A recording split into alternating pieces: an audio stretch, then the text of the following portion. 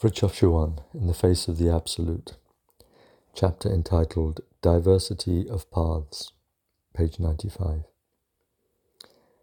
One of the chief distinctions in Sufic methodology is that between the path of stations, maqamat, and the path of attraction, jadhb. The first is systematic and proceeds from stage to stage under the vigilant eye of a master, murshid. There may be several of them, whereas the second is subject to no rule other than the spiritual intuition, dhawq, of the mystic, and the divine aid, tawfiq or grace, rahmah, that answers it and at the same time provokes it.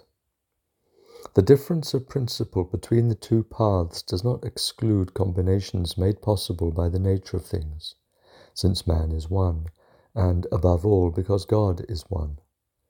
Hence there could be no absolute boundaries between these two paths, despite the rigor of certain conditions.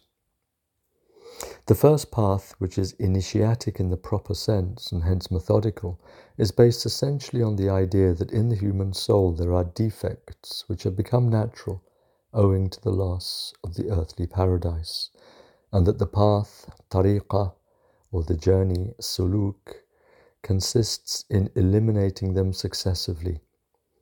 And this explains the need for a master, who must define these obstacles, indicate the remedies, and, if necessary, validate the cure, and then take necessary or useful measures to prevent the victory, when too individualized, from turning into a defeat, and even the most serious defeat of all.